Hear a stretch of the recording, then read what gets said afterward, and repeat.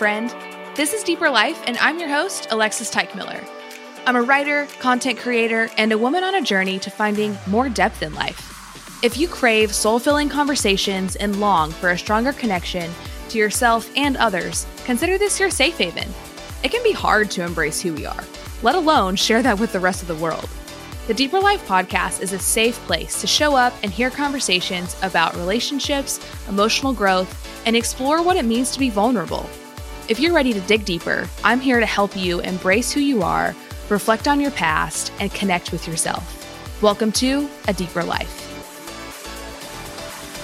Hi there, friend. Welcome back to another episode of Deeper Life. I'm your host, Alexis Teichmiller. Today, I'm in conversation with my dear friend, Abigail Pumphrey. Abigail is the co-founder of The Boss Project. She's a top podcaster of The Strategy Hour, and she's a woman who continually paves the way for honest conversations about life and business. Some of the themes for today's show are keeping promises to yourself, mental and physical health, and the journey to healing after trauma.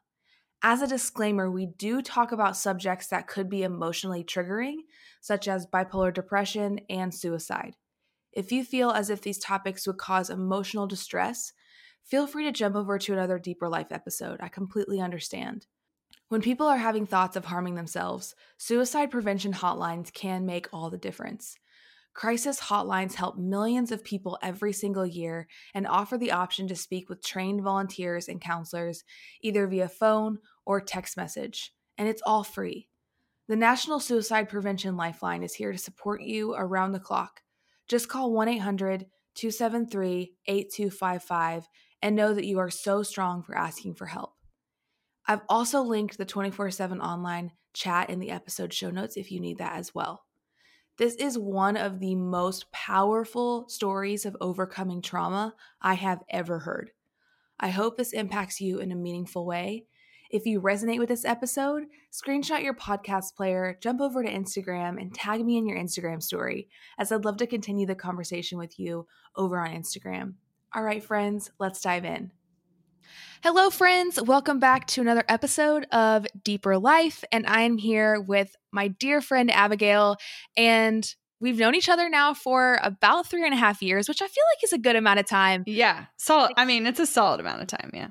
Yeah. And I feel like we have been kindred spirits in a lot of different ways on the business side. We both work in the online business space, but then also when I think of you, one of the words that pops into my mind first is transparent. And I think that you have such a voice to speak to women and people that are struggling with a lot of different things. I think that you have a really incredible platform, and you use your voice in such a way that is so approachable too. Thanks. And I just feel your values ooze out of you when you write Instagram captions or you're on Instagram stories. And you live in Kansas City. I live in Houston. And so we don't get to hang out in person very often, but I just feel so connected to you and everything that you share. So I'm beaming that you're here today. Well, it's quite the honor because I've felt the same way about you, whether I've voiced that or not. And it's been so fun to watch you explore what having a personal brand means, or what it means to put it on the shelf and prioritize life in between. And I love that you honor where you're at in any aspect of life when you're working or not. And so I respect you in a lot of ways, and I'm excited to dig in deep for sure. That means a lot to me because I think that's an area that I've tried to grow in and be very aware of, is being so conscious of the season I'm in and then trying to honor that season and bring whatever that season needs to it. Totally. So it's whenever you're in a season of rest, okay, what does that season need? It needs to not have your calendar be busy, you know, and then vice versa. So you talk about so many things on the internet, in business and in personal, and I don't even want to talk about business stuff today. No, I want to, no, screw business stuff. There's so many other podcasts like the one that you host, if you want to do a little shameless plug on that. Yeah. But yeah, go ahead and share a little bit about your podcast, and what y'all share, and then we can dig into the personal stuff. Yeah. So my job by day is over at the Boss Project, where I help small business owners from all over the world create profit and sustainability and create a full-time income from what they love. And we've been running a business podcast going on, oh gosh, I want to say almost 3 years. We have 1.5 million downloads, so we definitely know what we're talking about. You're welcome to check it out at the Strategy Hour, pretty much anywhere you're listening to podcasts, like right where you're listening now. Just type it in and search for it. So perfect. And I'll link that in the show notes too, because I've actually been a guest on the Strategy Hour. Yeah, you have. Yeah. I loved our last one, which wasn't about business as much. Right. It was a lot about communication. So if you like this show, you'll definitely like that particular episode of the Strategy Hour. Cool. I'll link that too, just so you guys, if you want more of me and you want more of that, then I'll link that in the show notes too. But I want to talk about the journey that you're in right now, because I've watched you over the last 1.5 years focus a lot on your emotional health, your spiritual health, and your physical health. And I think that when you take on that challenge of I'm going to change my whole life, it can be overwhelming. And I just want to know at what point were you like, I need to make a change in my life? Was there some sort of breaking point for you when you were like, I want to lose weight. I want to feel healthier. I want to, feel more emotionally connected to myself. Was there a moment, or do you think it was a slower evolution? I feel like there was like a lifetime leading up to it, because there was just a lot of points of trauma and points of frustration and points of watching other people struggle. And I've been thinking a lot about my story lately and where I come from. And I know part of it was that I watched my grandmother, who was a very close person in my life, get diagnosed with 4 types of cancer, beat all of them, and then die of natural causes not long after that. And it was really hard to watch her struggle. But like that story wasn't uncommon in my life. When I was 2.5 years old, my mom was diagnosed with a brain tumor, and she had an operation, like 6 months pregnant with my sister, to have that removed. And then like it just continued. Like when I was older, she had a fibroid the size of a grapefruit in her uterus, which caused an early hysterectomy. And it just constantly felt like everyone around me was sick. Everyone around me was struggling, whether it was cancer or tumors, or if it was just diabetes, as if that's no small thing. Or depression or whatever. Like it just felt like this tailspin of all this stuff around me. And I think it was a combination of a couple of things. In December of 2018, my uncle, just like out of the blue, who by the way had run many marathons and had been a model for health in my life, had a heart attack out of nowhere. And it felt very scary and very like against all odds. Like he's worked so hard on it. He's done all the things, and yet he's still struggling. And so I'm like, I'm over here.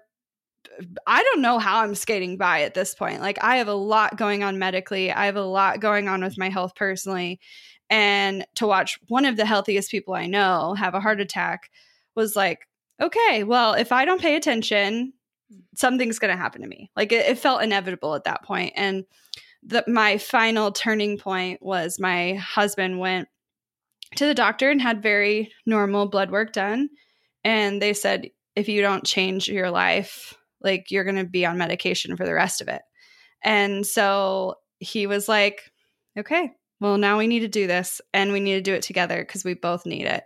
And we both want to be married, and we both want to be together and live long, healthy lives. And so January 1st, 2019 is like, I don't know, is like that was a big day for you. Typical I remember as it is. Like, yeah, we're just like, we're doing this. And instead of saying this is temporary, or this is a diet, or this is whatever. Like, it was a decision.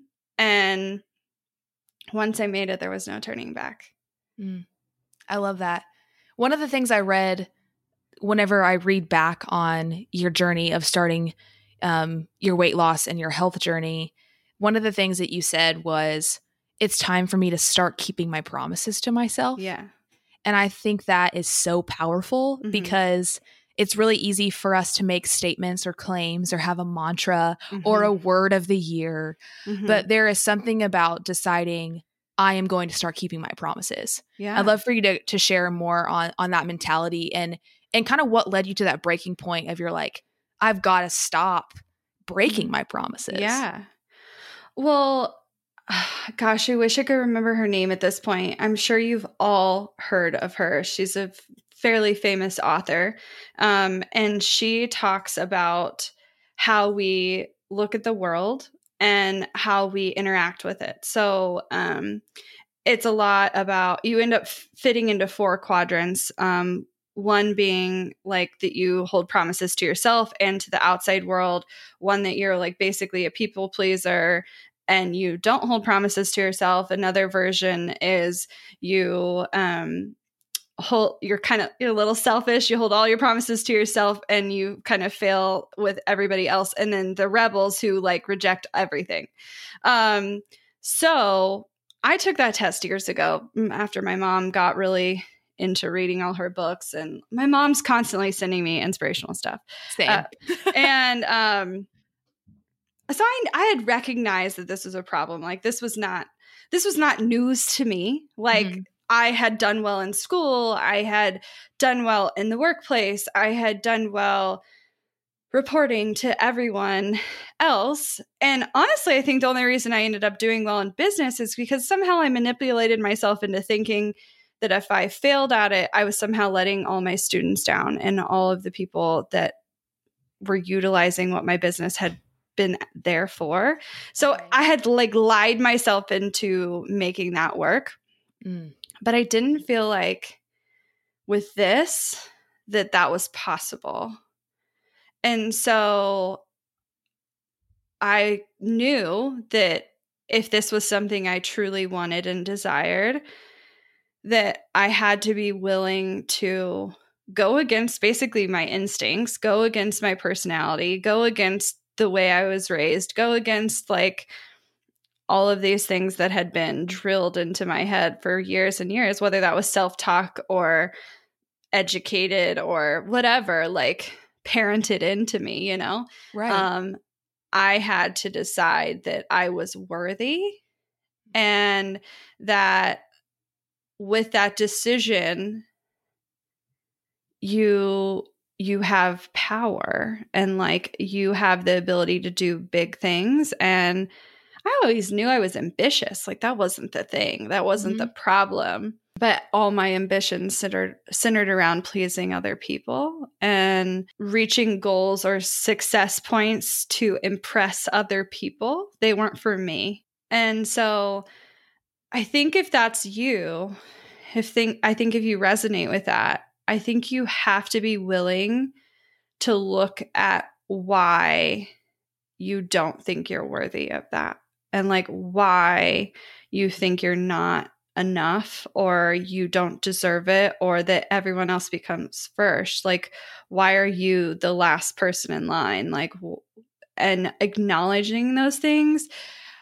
not just seeing them and not just like talking about them, but like truly diving into, where did that pain come from? What was that moment in time? What was it? Was it a series of moments in time? Because those are not things that you like happened last week and now you're this way. Like, these are things that developed over years and years and years. And you, whether you did it yourself or society did it to you, they were hardened into you. Like, they're ingrained into you. They're things you learn as a child. They're not things that are easily given up. Right. There was a therapist I saw in college, and she taught me about brain mapping. Yeah. And there are triggers that come up for all of us that can be reverted back to some sort of trauma. Yeah. She said that when you feel that trigger, that's your opportunity to remap your brain. Yeah. So that that trigger doesn't lead you down that path anymore. That trigger over time becomes healed. And that trauma is able to be let go over time. And it's kind of like that same thing. You mentioned reparenting or reframing your mindset or remapping your brain. And it came to a point where you had gone and worn down that path so many times that at some point you said, I'm not going to go there anymore. Like I've got to forge a new path. All that said, but also I think maybe I had the worst thing happen to have the best opportunity ever. And that like 3 years ago, November 3rd, 2016. Not that I remember the date or anything. Right. But Big moments. I was in a car wreck with 5 other vehicles and suffered a traumatic brain injury. And you do not recover from a traumatic brain injury the way you recover from a broken leg or the way you recover from, I don't know, any other physical injury. It is a physical injury in that your brain was literally injured. But if you go back to that mapping, you lose a lot of your old mapping and you're literally trying to recreate those connections. Wow. And so there's a period of my life that I don't have long-term memories from because my brain was so focused on remapping my brain. Wow. And so I have glimpses of a couple of years, but then it was as if I was given the opportunity to decide what this new map looked like, and I chose it to be different. What, like, blessing is a weird word here, but I mean, out of that, you said something beautiful was able to be created. Yeah. What was that healing process like? Like, you came out of that, you were in the hospital for a long time.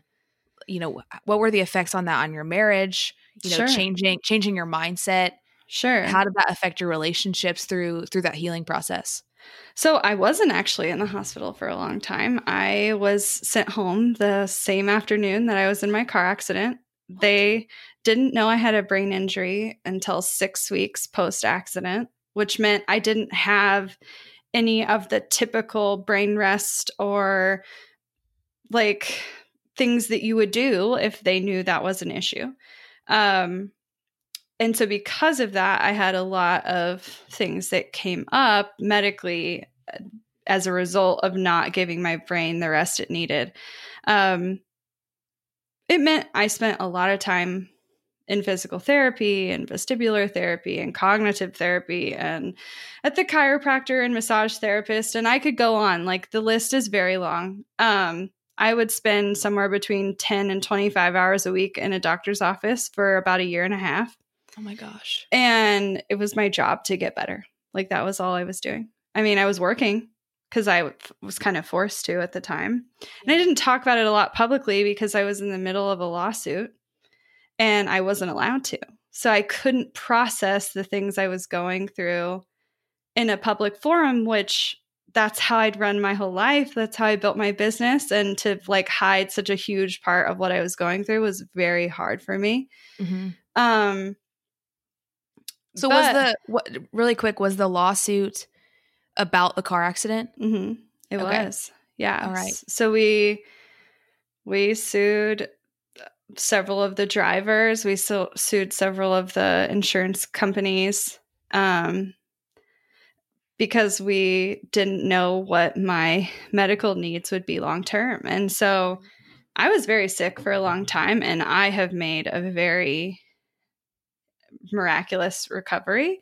But the thing with brain injury is every injury is so different and so vastly different. I mean, you hear about people who are in comas, and you hear about football players who were hit one too many times and then have all of these crazy symptoms come out of seemingly nowhere. And then it's really not all that surprising, but they don't even see it coming. Right. You have people that fall down the stairs and are never the same person again. So like how they come on and how they affect you, it's dramatically different because the brain is so complicated. Yeah. And depending on where you injure it, like obviously it's going to affect different aspects of your life. But in terms of how it affected my marriage, I think for a long time, it meant that I didn't have one. My husband immediately became my caretaker. He made sure I was at my appointments. He made sure I was taking my medication. He made sure that I had food in my belly and that I was as, like, I can't say pain-free, but as, like, pain reduced as possible, I guess. Right. And when I became enough better that he had to switch out of that role, we basically had to relearn how to be married to each other because he didn't know what that meant anymore. And he was so used to taking care of everything for so long that, like, we had to relearn who was in charge of what in the house and how I showed up in the marriage and in the household and all of the other things that went along with that. And that was not easy, but I think it's made us much stronger because of it. I can't imagine that process of, like, learning to be married again and also shifting out of the person that was in pain. And you were a victim in this car accident. Yeah. And also shifting out of that victim place back into the marriage where, you know, you're both equally taking care of each other and not he was taking care of you. Mm-hmm. What was that process like? Like, did you guys go to therapy? Was it something that you worked on individually? Yeah. So I definitely suggested therapy. My husband's been resistant to that for a long time. I think, and I don't totally know why, like, because he's open to a lot of other things. But I think it was a series of listening to podcasts, sending them to each other. Like, you need to listen to this one. Like reading, we both read like a ton of self-help at that point. We started actively going to a church and being involved in that church. And what I thought it would mean is talking to each other a lot, talking to the other person about how they need to change. But that's not at all what it was. I think it was when we decided to be the best versions of ourselves and focus almost entirely on ourselves and then come back together. Yeah. We were better at communicating. We were better at telling each other what we need without, like, expecting things that are perhaps more than necessary. Yeah. Or expecting things that you didn't communicate too. Oh, like, I expect you to do this, but I haven't communicated it. Yeah. I love the focusing on you getting better and your mindset towards your marriage, because even just like I'm newly married of 3 months over here on this end. So you have years on me. Yeah. But something I always try to ask myself is, what am I contributing to this situation? Mm-hmm. And I ask myself that in friendships and work, anything that I'm feeling off, like relationally, I'm trying to ask myself, what did I contribute to this? Mm-hmm. And there was a time where I was like, it's everyone else's fault all the time. And I am always right. And y'all suck. Like, to be very honest. Well, it takes a lot of growing up to get past that point. But I think part of that is not only learning how to communicate better, but how to fight better. Mm-hmm. Because if you can do both of those things, then there's a lot of growth that happens. Because knowing and understanding your partner opens up a lot of doors and it allows you to not only be better for each other, but I feel like if that tension is eased, then you can be so much bigger and have so much more room for everything else. But, like, if it's taking up too much space or too much stress or too much whatever, like that can really consume you. Absolutely. So in terms of what that could mean, I think being someone who can communicate what you need and what you're expecting before it's like a thing, like even something as small as, hey, I'm really slammed at work this week. Can you be in charge of dinner? Like, I know that sounds like something so small, but like instead of it being 7:30 and neither of you have eaten and you're both starving and you're both looking at each other like, who's doing it? Like the other person already knows and understands that like you could use that backup, and like that is meaningful. It's so meaningful when you come at it as a partnership and then you move forward together versus always like battling towards each other versus Right. walking alongside of each other. Right. And just having that partner to be like, I see you. I see that you're stressed. I've got this on your behalf. But getting to the point in your relationship where you can maturely and effectively communicate your needs is such a big milestone. Oh yeah, because we used to want to like yell at each other. Like, I mean, because that's what kids do to communicate. Like they throw tantrums.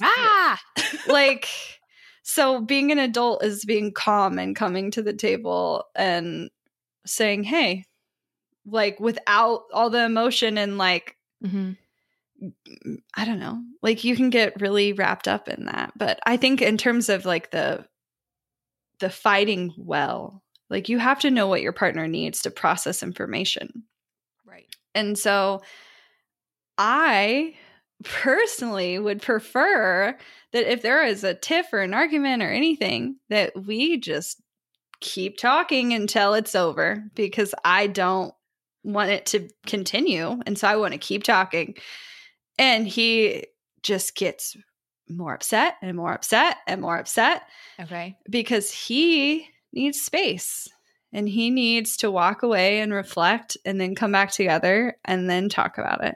And I'm very bad at respecting that. But coming to the point where I understand that that's the reality of it, there's not that my way or his way is better or worse, but if I continue to do my way, like I'm dragging him through the mud in the process. So yeah, and pushing him farther away. Right. Yeah. That's big. Something that I want to go back to was whenever you were in that lawsuit and you couldn't talk about it publicly. I think that there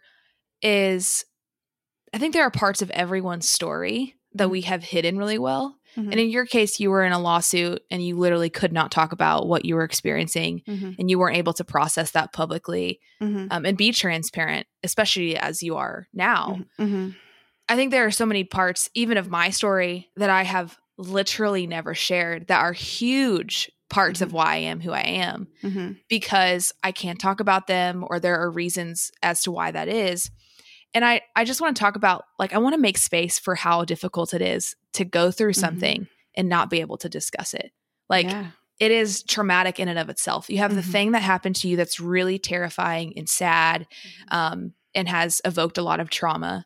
And then you also have the trauma of not being able to have a voice about it. I mean, that had to be incredibly difficult. Yeah. I was essentially forced to be mute, and I couldn't even necessarily bring it up with friends or family, because if we had gone fully to trial and they were put on the stand, like anything I had ever said to them could be used or manipulated against me.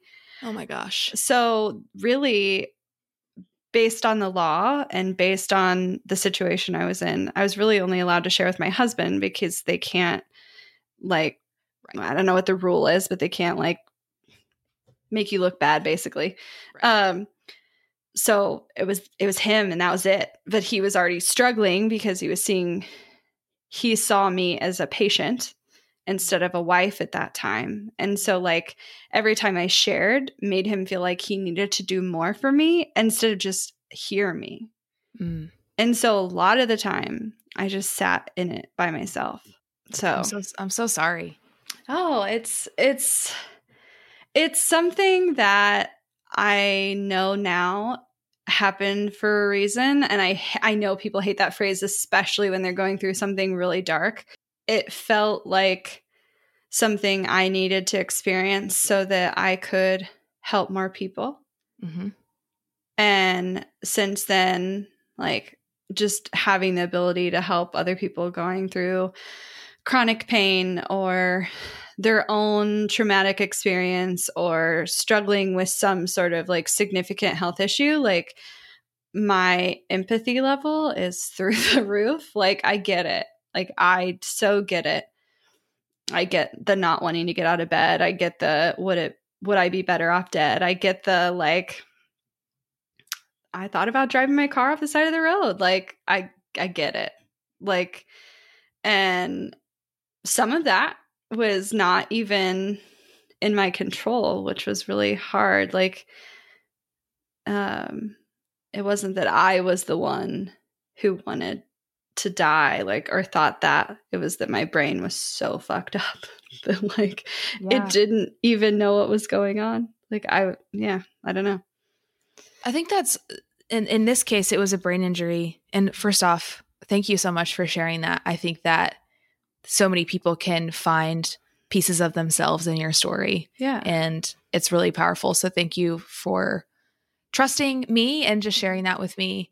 And I think that also speaks to mental illness as a whole. In your case, it was a brain injury. Did you feel like that brain injury had turned into a mental illness?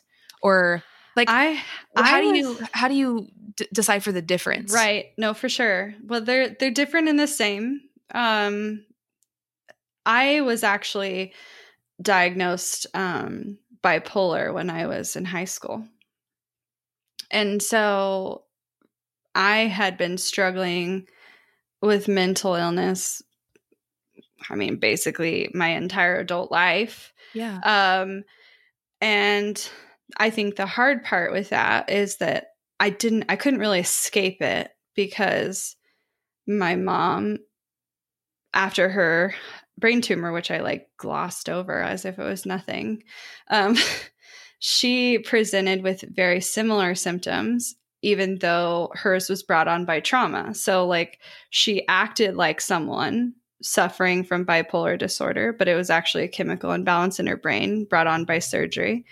And so she was on disability since I was a child. And my dad in high school, he went on disability as well.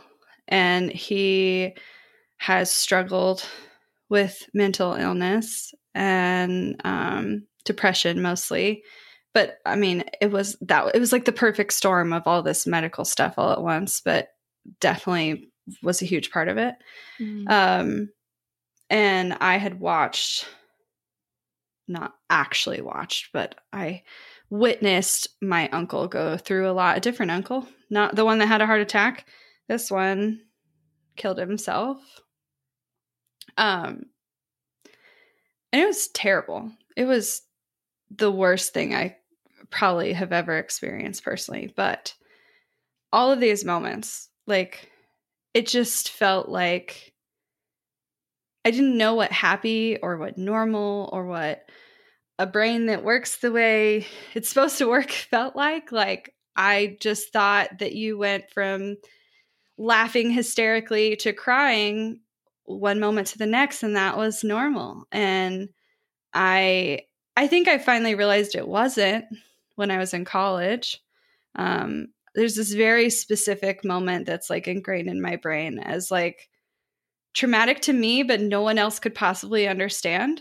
I was in a room of all my sorority sisters, so like 150 women, and the room was silent, and it was supposed to be this like very serene moment, and I started laughing hysterically. But like, not because anything was funny, but because I was so out of control that like I was not physically in control of my body. And so I ran out of the room because I was so embarrassed, and then immediately started bawling and was so sad. And that moment just won't leave me, because it just felt so dark and frustrating that like can't even control my own body. Like, I can't even control my own emotions. I can't control what I'm going through. And I don't know. I was just on medication after medication and therapy, like in and out of therapy for a decade. And then to be slapped in the face with a brain injury just felt like, of course I was. Like, of course. Yeah.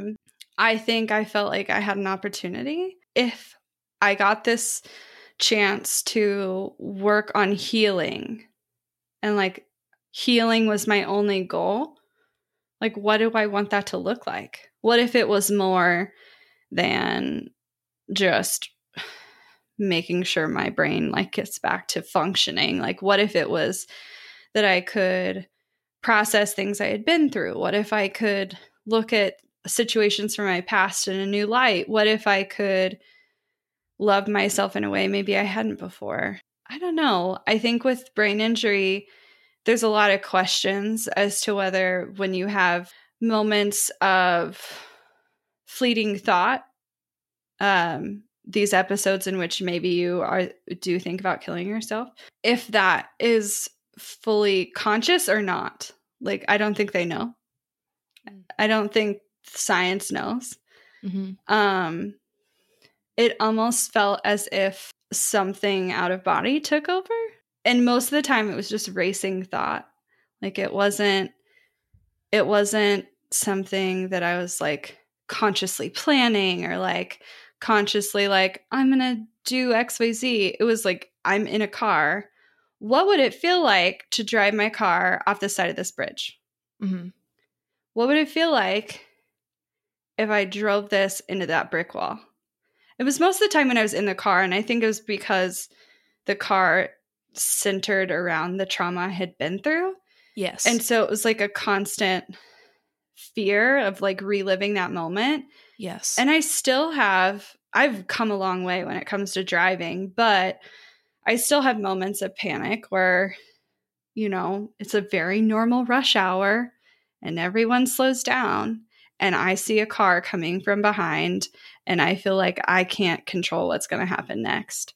And so I irrationally brake probably more than the average person.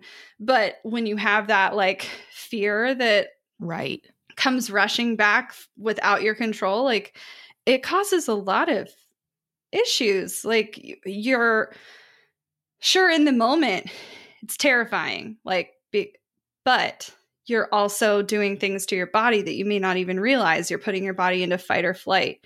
And when you're in fight or flight, your cortisol levels raise. And when your cortisol levels raise, like all of these other things happen like naturally in your body because your body views it as trauma. Your body views it as stress. And if you're in a constant state of stress, you don't sleep the way you're supposed to. You don't digest the way you're supposed to. You like all of these other things. Right. And we can pretend all day long that like how you're doing emotionally has nothing to do with how you're doing physically. And it's not true at all. Right. They are so connected. Yes. They're absolutely. I feel like I actually, like I just listening to you talk, I was getting so emotional of just like, I feel the heaviness that you went through. And I also see this woman that you are now and get the honor of knowing and cheering on and reading your incredible words. And I just like, I want to know where this hope comes from. Like, where do you find hope and lightness through this dark, heavy stuff? And to be able to come out on the other side and talk about it and be in what seems to be a healthy place and to be able to call it out so blatantly. Like how do you transition from that darkness to lightness? Not that there's a simple 1, 2, 3 step, because you and I both know that there is not. Yeah. But I just see this lightness in you and I find so much inspiration and hope in that. Mm-hmm. I think it's a perfect storm of things. It's a combination of things. It's things that I can't put my finger on, but if I were to break it down a little bit, I think the first thing was being open to having a faith. I think I put God and my like actually practicing and worshiping and like all of that, I put it on the back burner. I thought, a solid 10 years, probably even closer to 15 years, I just thought that it wasn't it wasn't for me. Like, maybe I shouldn't be here. Maybe, like, I don't know if God exists. I don't know if all of these things are true. And I still don't know. Like, do we actually know? I don't know. But I think being open to something higher than yourself, whether you see that as God or you see that as light or you see that as the universe, I don't think it necessarily matters, as long as you recognize that the world is greater than what you're going through and you're just living it through the lens of your own personal perception. And what if you gave yourself grace? And what if life didn't have to be as serious as you make it out to be, and you could have fun, and you could love it a little more, and you could love people a little deeper, and you could experience life more to its fullest? Like, I think I just decided it didn't have to suck. Like, Yeah. like, I know that sounds, I don't know, too simple maybe, but I knew it didn't have to be this way. Like, and even if you logically understand that, it can take a lot to get to the point where you believe it. Right. And actually start living like that. Yeah. And get to the point too, like, not having any kind of spiritual awareness of the fact that there is something out there bigger than you. And that is God for me. Yeah. And other people experience that in different ways. And I want to honor that. I think knowing that I am serving some kind of purpose, yes, like, I find so much of my connection in that. And it makes me less depressed, and it makes me less anxious, because I know that I have a purpose in something. And that is when those dark thoughts do roll in, or even if it's fleeting, even a fleeting thought of what if I wasn't here anymore, knowing that I am called to do something bigger than me and I am a part of something bigger than me makes me feel like I just find so much peace in that. Like, knowing that I have something bigger than myself. Well, and I remember people like to say that God only gives you so much that you can handle it or whatever. And I firmly believe, and I did not come up with this, someone else came up with this, that God gives you more than you can handle on purpose so that you can grow. I've always felt like he wanted me to have some kind of impact, and I kept not understanding what that meant, and I still don't fully understand what it means, but I'm going to continue to use my words and my character and the things I stand behind to hopefully give other people the opportunity to maybe see in themselves that there could be something better for them. Mm-hmm. I think that's really beautiful. Something that you wrote, maybe it was a couple weeks ago, that I found so much of myself in this question. Yeah. You asked,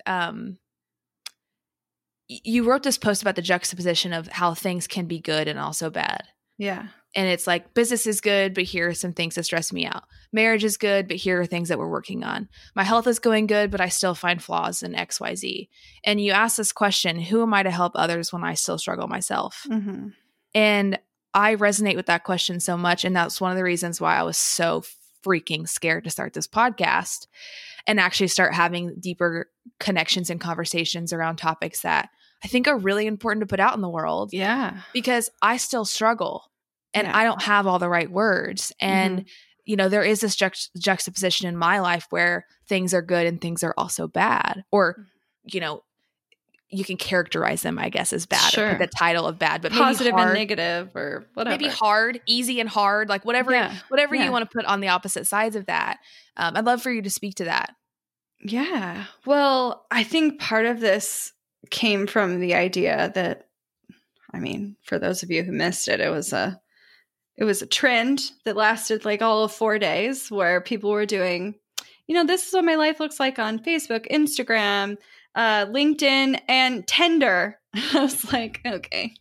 But I decided to do those 3 plus real life because I feel like maybe that was a little more true to who I am. Right. But what I was trying to call out was that the society in which we live, we are constantly being shown how other people are living. And we think that's their whole story. And it's not. It's not even close. And it's not that other people are trying to guard themselves. I mean, sure, sometimes they literally are hiding things on purpose. Whether that be a defense mechanism or because they don't want other people to know because it could hurt their reputation or whatever. But a lot of times people hide things because they're hard and they don't want to have to process them. And it's easier to hide than it is to go through it and to actually experience it and to feel it to its fullest. And I have spent far too long letting things happen and then compartmentalizing them and putting them on the back burner and saying, someday I'll deal with that. Yep. And I know that the only way I'm going to stay both emotionally and spiritually and physically healthy is if I learn to feel my feelings when they happen. And if a past trauma pops up, that I need to recognize that maybe that's something I need to work through. And I just think everyone else is showing their highlight reel, and not that it's bad. Like, I love social media and I think it's fucking amazing. And that's how you and I have stayed connected and talk almost every day. Yeah. Like you see other people living their lives and you get to experience little glimpses of it. And I think somehow it makes us feel more connected, but it also can make us feel more alone because we're just watching it go by rather than being a part of it and being in the same room. But I think it also can be powerful because you can create relationships with people perhaps that are halfway across the world or 2 states away that maybe you would have never been able to have that deeper friendship with because you're not in the same physical space, but social media acts as a connection point. I think ultimately want people to see that they're allowed to be both good and bad, or okay and not, or positive and negative, or sad and happy at the same time. And we aren't one thing. And I think when you share something on social media, someone experiences that post as that individual moment. Yeah. And something I struggled with when I was getting married and moving away from Nashville, which is where I moved after college, and I loved Nashville, and I moved to Houston. And Houston was not on my top list of places to live ever. Just being really honest about that. And I was like, oh my gosh, I'm getting married. And I'm leaving this city that I love and all my friends and all the things I love about it to move to a place that I do not desire to be. And it was really hard for me to share because I felt like I didn't want to be ungrateful for the opportunity to be married and to have found my life partner. But also, I did not want to move. And I also didn't want to hold on to the resentment that moving meant. Like, I didn't want to resent Matt because we moved here for his job because I didn't want to live here. So there came a point where I had to feel both of those things at the same time and say both of these are okay. It is okay for me to feel sad to leave. And it is okay for me to be excited to be married. But at some point, I have to make a choice on whether or not I want to let that resentment go. If I want to let that or that negativity go because it was impacting the good.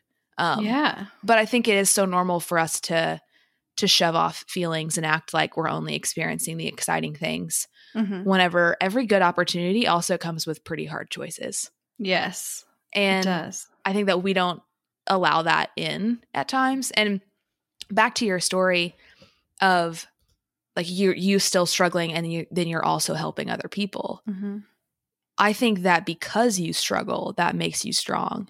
And it gives you the opportunity to be transparent. And just because you're still struggling with something doesn't mean that you don't have a voice, and doesn't mean that you can't help people through that. But do you feel like there's a place where, how do I ask this? Like, maybe you haven't healed enough to talk about it? Like, do you think that there is, and I don't want to use the word right because I don't think there is a right way, but is there a benefit to you as an individual for really processing and healing something first before you go share it publicly? Yeah. Like, I don't know. What do you think about that?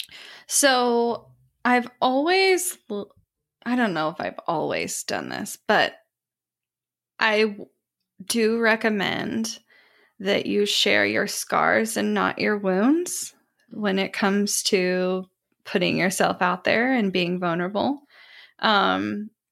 Because your wounds are things that you're actively going through, things that are still really deep and really hard. And not that you can't share glimpses of them or that you can't share part of the story, but sometimes letting someone all the way in can make it worse or make it harder than it needs to be.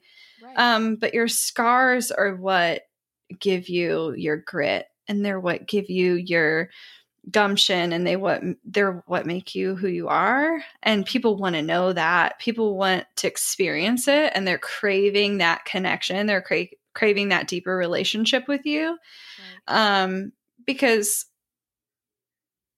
I mean, not that the fluffy stuff isn't great too. Like I follow freaking Walmart finds on Instagram. Like, come on. Like, we all have those moments where we just want some really surfacey shit. Like, I get that. Right. But like, yeah, I think we also crave deeper relationships, and we have to honor that that's a thing. And so in terms of sharing, is there anything that I'm not ready to share yet?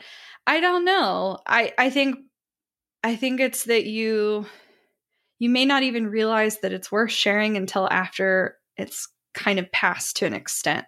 I think part of it for me is perhaps acknowledging how sick I was, but also knowing that I may never understand how sick I was because I physically can't remember. And so I don't know if that's a blessing in disguise. I'm assuming it is. I'm assuming it's my body protecting myself. But knowing other people had to witness it is hard. And so you can share a lot and still have it not be enough, if that makes sense. Yeah. And I think you can share enough to where you're getting the point across without necessarily having to dive into every detail. Because I do think that protecting yourself and protecting your family or whoever is involved with whatever you're sharing, I think that there's an element of that there will always be things in our lives that are private. We don't have to share everything. And I kind of go back to the question of like, what is my intention with sharing? Mm-hmm. Is my intention because I need the healing? Okay, maybe I need to journal about that. Mm-hmm. Or is it because I'm trying to help someone else? Mm-hmm. Then maybe that's something I share publicly on a social platform. That's just like, that's my, way that I measure and decide whether or not I want to share something publicly. Mm-hmm.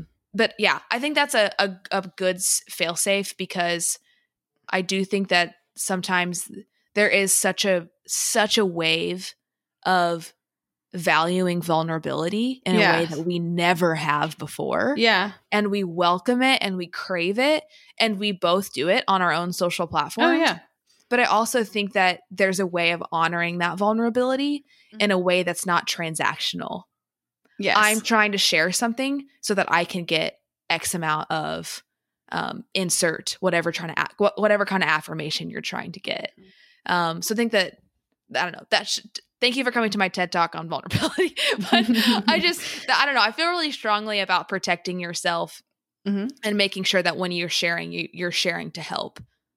Yeah. I mean, I will say in terms of sharing, maybe not all the time, but most of the time, I share to process.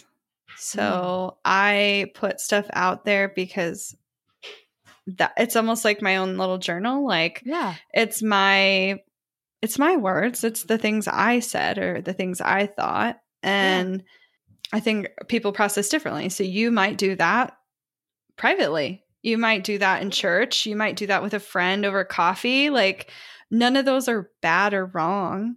Yeah. There's no right way. It's just different.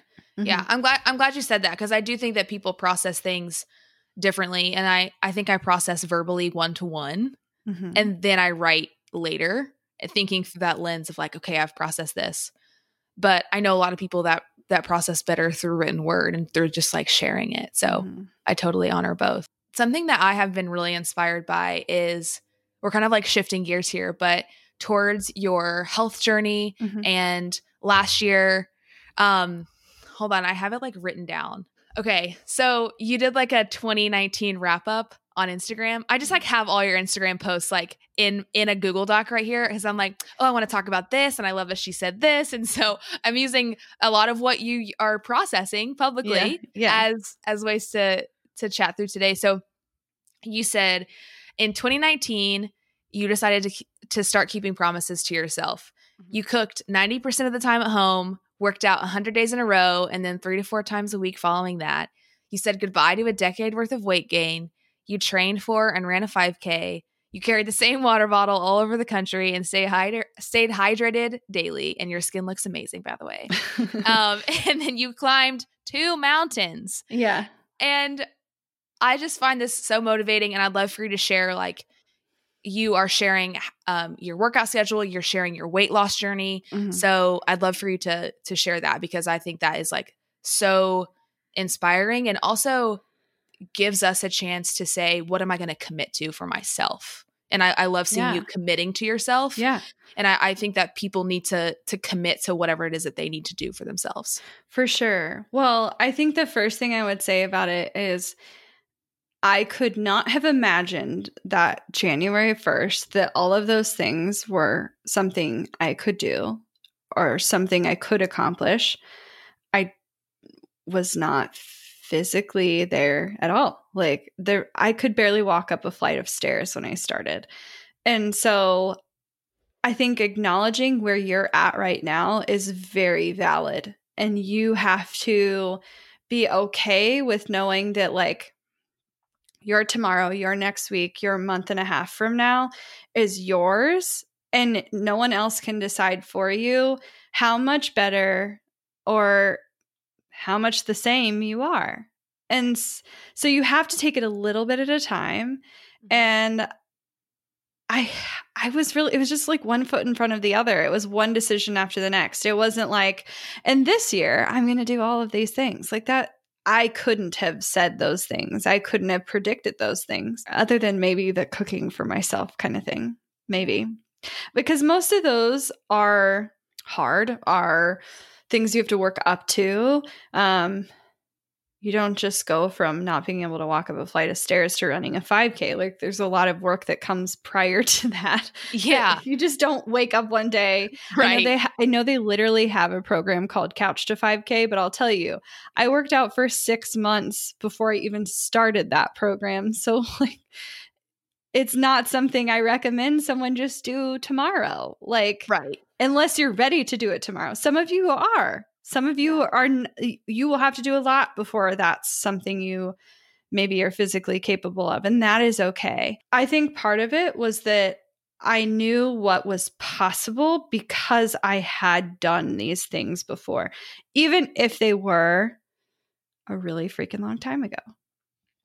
Like, I was an athlete. It doesn't mean I was good at it. It doesn't mean I like won all the sports and did all the things, but I played all of them for years. And so, like, I knew my body was capable of moving. I just wasn't moving it.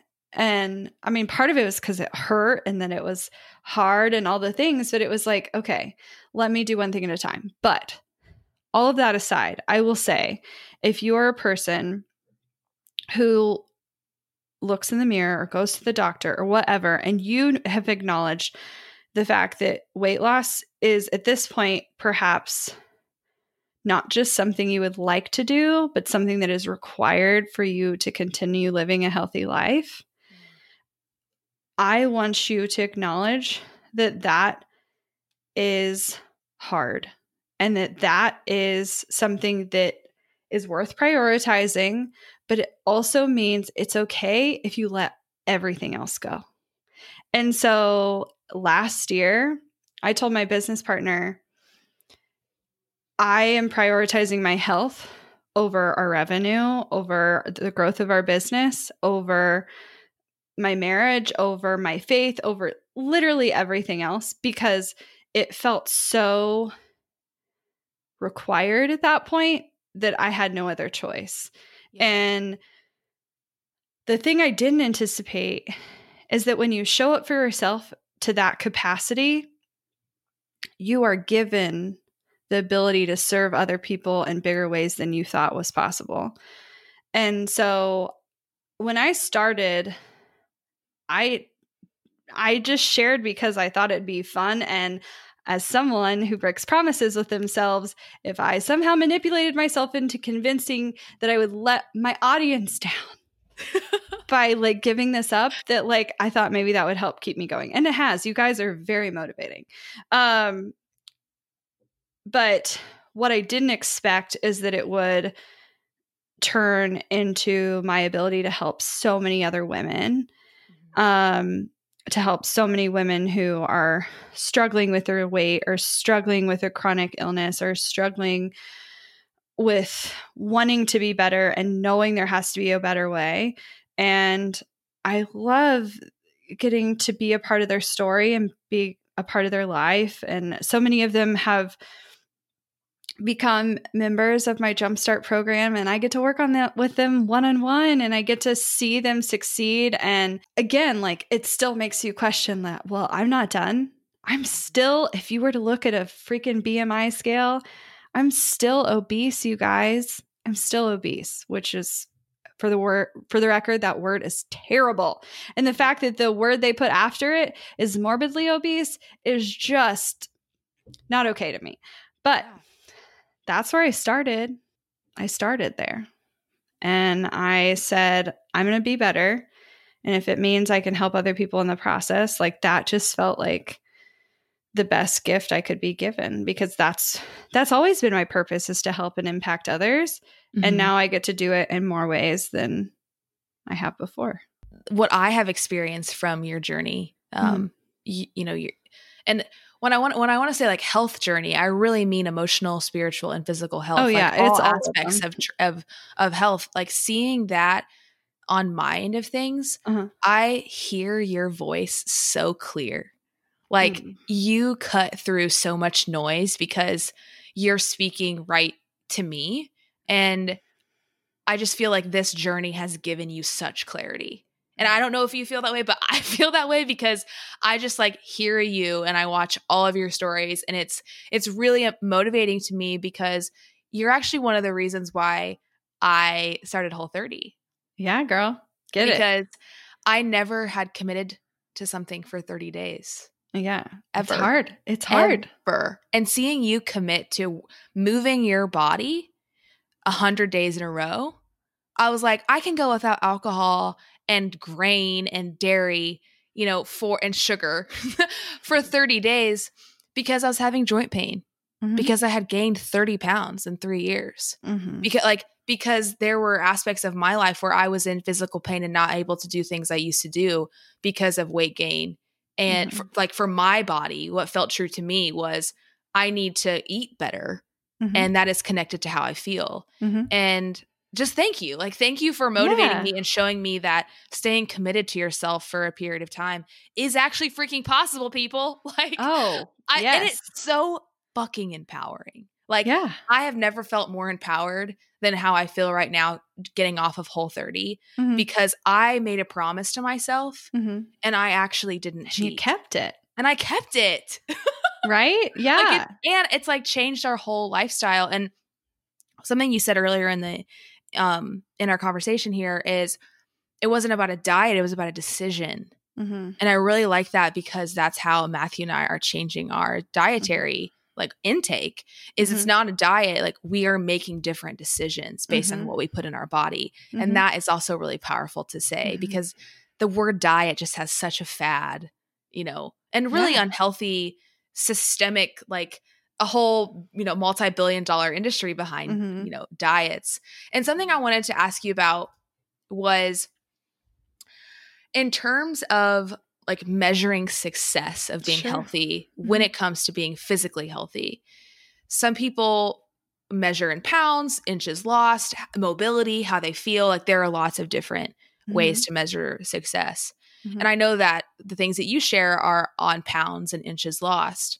And I'm just curious, like, have you found that to be motivating? Some people find numbers attached to, some people have really negative triggers from stepping on the scale. Sure. And so what has that been like for you to commit to that? Like that's your measurement of change. Yeah.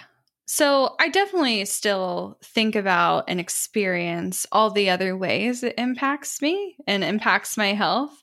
But in terms of things that people understand, pounds and inches are something that I feel like resonate with other people. And that's why I choose to share them, not necessarily because I am the most impacted by them. Okay. But the scale, I think for years, I have seen it as demonizing, as something that hurt me, as something that had something against me. But y'all, it is just a measurement tool. Like it is just like a ruler measures inches on whatever you're putting it on. Like a scale measures pounds or kilograms, depending on where you live. And it's a tool. And if you use it as a tool instead of something that controls you, you can learn a lot about your body. And so I weigh myself at this point almost every day, sometimes multiple times a day. And I think some people would see that as a little bit of compulsion, but I have learned so much in the process of doing so. I've learned that I naturally weigh more at certain parts of my cycle. I know that I naturally weigh less after a workout, which doesn't sound all that unobvious, but I think some people are just not aware how much sweat you have and like how much water weight you lose. I have become aware of what things I eat cause inflammation naturally and which ones make me feel good and which ones cause changes on the scale. And weight is not necessarily the truest definition of things being good or bad, because you gaining doesn't necessarily mean it's staying. It doesn't necessarily mean that it's not going to be gone tomorrow. And so like, I totally get that. Like, if you were to only weigh yourself once a week and you see this up, down, you're like, like I'm working so hard. I get that. And trust me, I get that. Like mine doesn't, it's not linear at all. Like it goes all over the place all the time. But by viewing it as a tool instead of something that dictates or controls my life, I've been able to make more conscious decisions, and I have felt more in control of my journey than I did without the tool. Because interestingly enough, if you were to compare side-by-side pictures of me weighing exactly the same amount, and at this point, the last time I weighed this amount was probably my senior year of high school, I don't look like the same person. Like I don't have the same body features. I don't have the same proportions. I look far thinner now than I did then, even though I weigh exactly the same weight. Interesting. And so, and if you were to Google, say, 180-pound woman or whatever, you can find pictures of women looking all different ways. Yes. But that doesn't also mean that that same woman on a different day, the same weight, doesn't look different. And so while I still have a long way to go, I know this version of me today is still far better off than that version I was senior year of high school. Emotionally, physically, spiritually, all of that. Yeah. And so I know the next leg of my journey will be the hardest, because the weight associated with those years of my life are the most traumatic. And that is why I have been stuck where I have been for the last 3 months. I've lost and gained the same 5 pounds. I don't know how many times. And I don't know how long it'll take me to break through that. I think I will have to acknowledge a lot of things from my past in order to let it go. But that doesn't necessarily mean I'm self-sabotaging. Sometimes it definitely means I'm self-sabotaging. If you guys knew how many Cheez-Its I've had in the last 2 months, you would be shocked and surprised, I think. How do you know when you're self-sabotaging? Because this is something that Mm-hmm.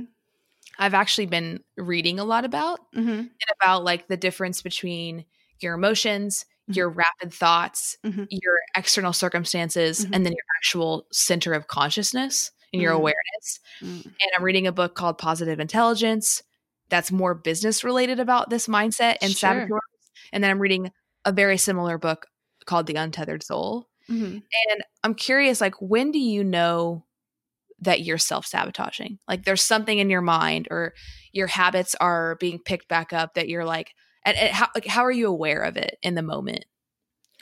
So most people who are self-sabotaging are doing the things that feel the most familiar. And I'll give you an example. Say, and business is an easy one to come up with. Say your goal is to see growth in the next month, and you have some very ambitious things that you want to accomplish, some things that require you to show up for yourself in a way that you're not normally comfortable doing so.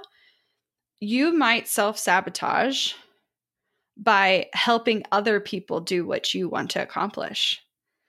Mm. And so for me, it's very hard because I want to do those sorts of things all the time. Like my goal is to lose weight. And so I'm helping other people lose weight. And is that distracting me from losing my own weight? Maybe. But it could be as simple as you saying, I'm going to change this way about how I eat, or I'm going to change this habit. And then you going back to it. Is it a treat? Is it something that you are doing because it's a special occasion?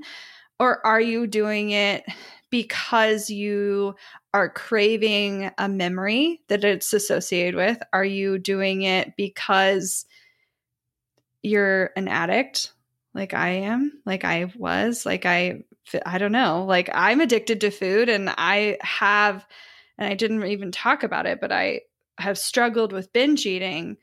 And so while if you were to look at a list of eating disorders, I feel like binge eating gets second string, like it's not as intense or as hard as the others, but that's not necessarily true at all.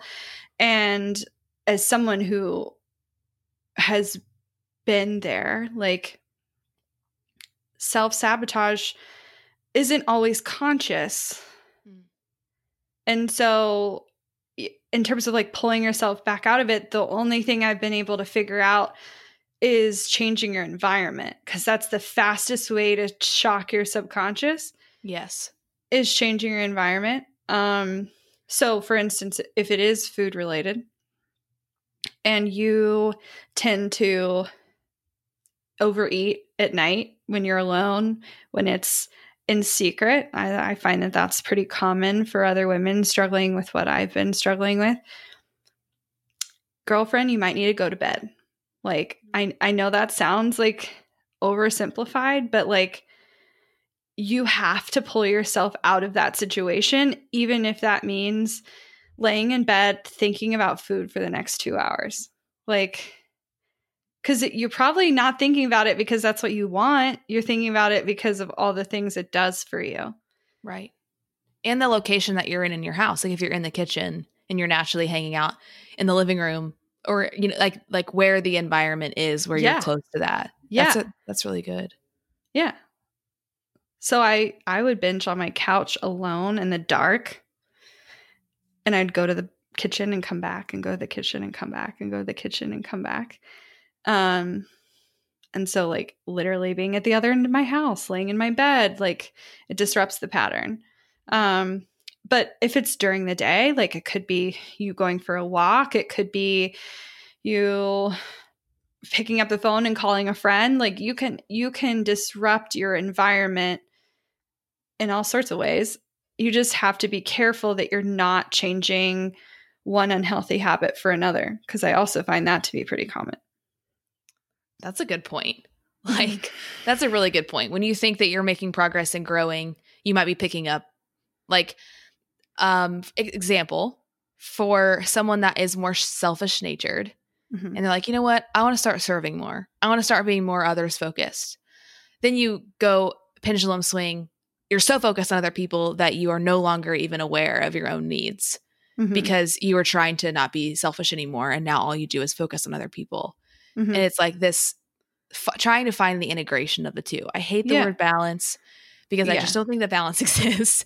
But like trying to find that middle place where, Mhm. it's not polar opposites. It's somewhere in the middle. Yeah. I mean, because I've seen women switch from binge eating to excessively exercising. And I've seen women who, I mean, they will do the craziest things. Like I get it because it's compulsive. It's addictive behavior. And if you exhibit any addictive behavior, regardless of what you're addicted to, it's very easy to replace that behavior with something else that you feel like is a good choice. Like I remember like my grandma talking about her friends trying to quit smoking because like everyone in her generation smoked. And Right. she's like, oh, like this guy, like he stopped smoking and now all he does is eat donuts. Like, and it's like funny as that sounds, like it's also terrible because now he has diabetes. Like he switched lung cancer for diabetes. Like like It's not funny, but like what? I mean, it's Yeah. not, but it's easy to go down that road. So like you have to acknowledge that maybe I need to change something up. Mm-hmm. Wow. This has been honestly like one of the favorite conversations I've had in a very, very long time because I feel Good. like your transparency and the way that you're owning your story, I think people can find a lot of encouragement in. Mm-hmm. And I think that there is a lot of power in recognizing where you came from, where you Mm-hmm. are now, Mm-hmm. and where you want to go. Mm-hmm. Before we wrap up, I'd love for you to share where people can find you, and then I have one more question for you that I'm so excited to ask. So, Okay. where can people like engage with you the most? Because obviously, I've been talking about her on Instagram all the time, so probably Instagram. Instagram is definitely the best way to connect with me. I'm at Abigail Says, and it's ABAGAIL Says. I spell my name weird. Just switch the I for the A, and you'll be good. I also have a blog that you can find at simplyhomekc.com. And I have a Facebook group for women who are wanting to live more healthy and well lives. And you can find that at simplyhomekc.com/community. Great. And I will link all of those in the show notes for you guys so you can easily connect with Abigail. And gosh, I feel so full. Like, Good. I love having these kinds of conversations, and I feel like so many people are going to find value and pieces of themselves in your story. And just thank you for the voice and what you contribute to the world, because it's so powerful and you're so brave. And I feel incredibly honored to call you a friend. Oh, well, thank you. You're so welcome. I'm so glad I was here, but I'm really curious what this last question is. So I think that in anything that we are doing, creating, striving for, whether that's, a deeper connection with other people, or whether it's to be healthier spiritually or physically, I think one of the most important parts of that is to truly know and understand yourself. Mm-hmm. And I'm curious, what has been your journey to truly connecting with Abigail? I think it starts with being self-aware. And for me, for a long time, I didn't know what that meant. Didn't know how to do that. Didn't know how to experience that. So I basically lived in the self-help section for like half a decade. Love it. Still love it. Could eat it up breakfast. Like love it. So I'm kind of bad at reading consistently, but sometimes that meant audiobooks. Sometimes that meant reading the first 2 chapters and getting exactly what I needed from something and being okay with putting it on the shelf. But once I started to like see these trends and see what people were saying, I think a lot of it came down to being able to understand the connection between how I feel emotionally and how that presents itself physically. And so for instance, fear. I almost always feel fear in my gut. That's not uncommon. Mm-hmm.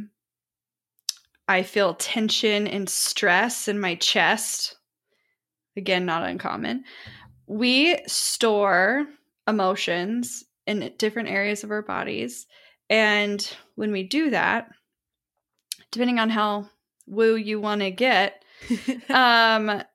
you can both do damage and reverse damage by being willing to process the emotions that are associated with those certain areas. So, is it odd that I had a lot of tension and anxiety and then immediately had surprise onset high blood pressure and tachycardia and ended up in the hospital twice because of it?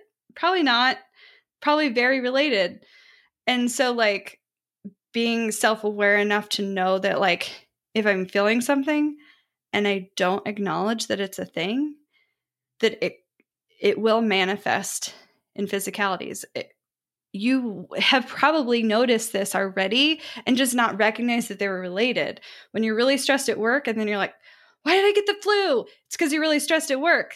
Like, you literally lower your immune system when you have that stress and anxiety happening. And so you're more susceptible to bacteria and viruses and all the things. So I definitely think being open to the interconnectivity of our mind and body, and then also being open to things that perhaps transcend religion and spirituality. So, like, I am a practicing Christian, but that doesn't mean I'm not open to what energy work can do or what these probably deeper, more like, I don't even know what you call them, because a lot of them don't have, like, they don't have face surrounding them, right? They're just practices, so to speak. Mm-hmm. But when you are willing to marry them and you're willing to say, hey, I can recognize that I have a higher faith, again, regardless of how that comes up for you, and do these things that do have deep spiritual, emotional work attached to them, like, you can get to know yourself really well, really quickly. And that's what the last year has been. Like, I think every time I lost weight, I had to do a lot of emotional work before that was possible. Wow. That is, I knew that, but hearing you say it and even the examples that you gave in your own life just kind of confirmed a lot of things in my own journey that I'm going through. Girl, you got to recognize. Gotta recognize. Oh my God. I feel seen. I feel convicted. Oh my gosh. Well, thank you so much. And I just love you. I love what you put in the world. And I'm so thankful for you sharing your story with the Deeper Life family. And I can't wait to hear how this is going to impact other people, because I know that it's going to be deep.